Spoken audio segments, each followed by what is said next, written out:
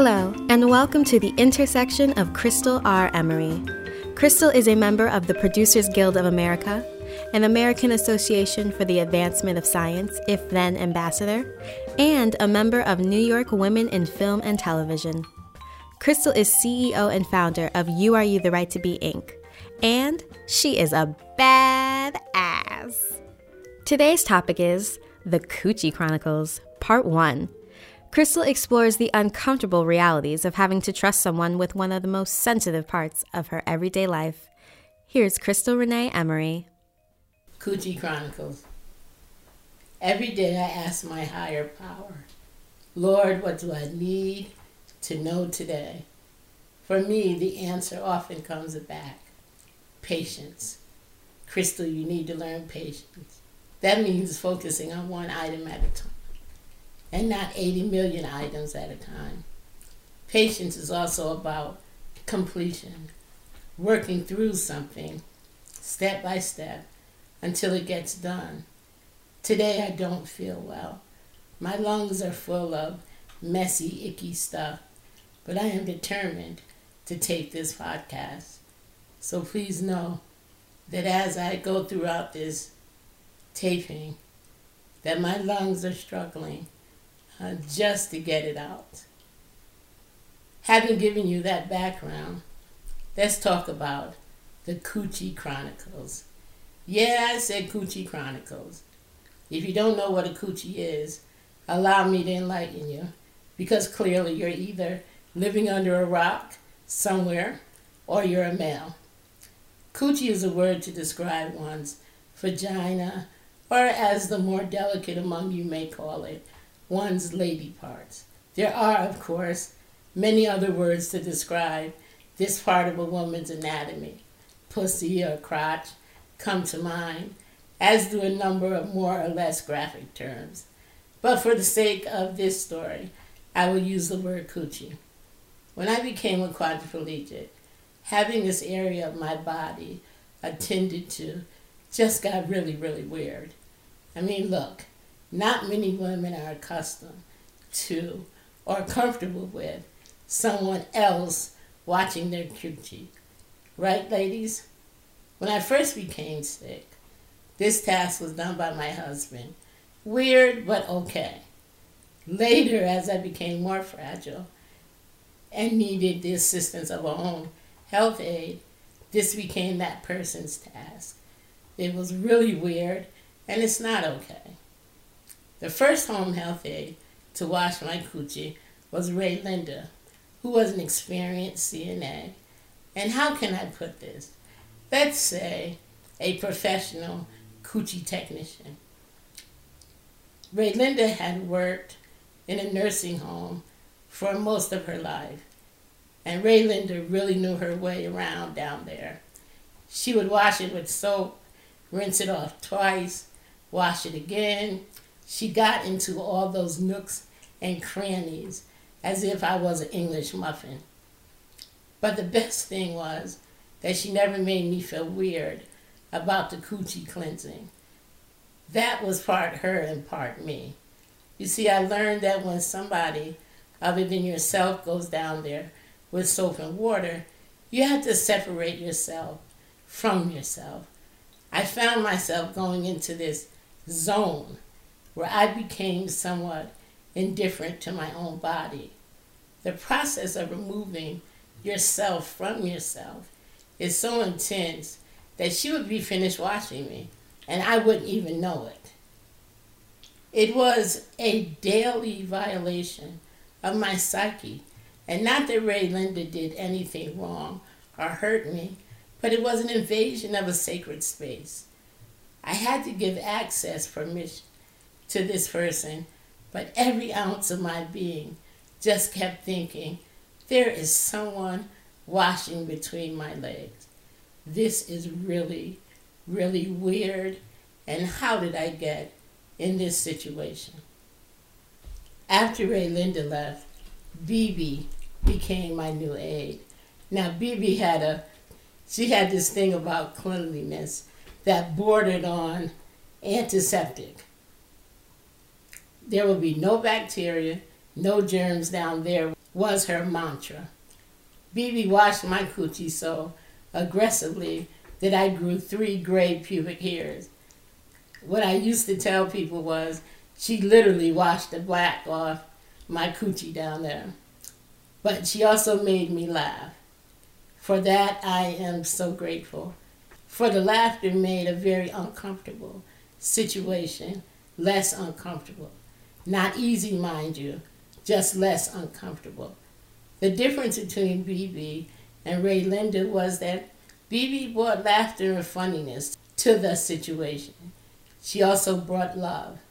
It was during BB's time that I started thinking that I should really write about what it is being a woman, being a quadriplegic, and having someone take care of those personal areas. And that's when I started writing in my head, the Coochie Chronicles. Thank you, BB, wherever you are. While I was living in New Haven during that time, my coochie got sick.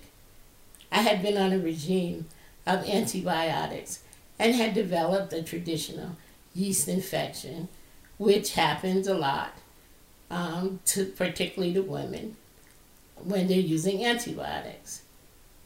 One day I had a really bad itch, and it was on the extreme left side of my hip. Within a matter of 2 days, that rash spread all across my bikini line. Now let me explain. I'm a big woman, and big women have those Dunlop stomachs. You know, the ones that Dunlopped all over your waist? That just added to the problem, and it spread like wildfire. Come to think of it, it kind of felt like wildfire down there. At one point, it itched and hurt so badly, I just cried and cried. And of course, in only Crystal fashion, this happened on a weekend, so I couldn't get to a doctor until Monday. When I finally got to see my doctor, everything was just raw to touch, and it smelled terribly. She swabbed the area and told me, "You don't have one infection. Just by looking, I can tell you have several." And then she asked me, "Crystal, what could you possibly have been doing to get these kinds of infections?" She said, "I don't have to wait till the tests come back, but normally people will be doing some really strange things. So what were you doing?" I'm like, okay, you think I'm a quadriplegic that at nighttime I go home and get in the closet and I pop back out like as Clark Kent's alter ego? She started laughing. She said, "Only you, my dear, only you." Okay, so think about it. I sit in a wheelchair for about 12 hours every single day. That's a lot of pressure on my coochie area. Long story short, the doctor gave me some samples to ease the itching and irritation. She also prescribed several different medications to clear up the infection. I didn't know until I went to the pharmacy that one of them cost $800 a tube. Now, I'm already on a fixed income, and my insurance was not paying for the one that would clear up the worst of the infections. I mean, I have so many things I have to pay for, and now my coochie was sick. Give me a break. So I called the doctor up, and she goes, "Look, that specific infection is the worst of the 3 you have." So in response to not being able to buy the prescription, and she had no samples because she said for that drug, the pharmaceutical reps very rarely leave her samples. But my doctor is brilliant. She said, "Look, I'm going to prescribe 3 different ointments that each contain the specific compound that the expensive drug contains. All you got to do is mix them together and let's see if it works." We mixed, put it on, and it started to work. I cannot tell you how painful it was. I soldiered on, but I gotta say, you do not ever want your skin to peel in that area. That's right, I said peel. I would have to be packed with gauze pads and large Band-Aids.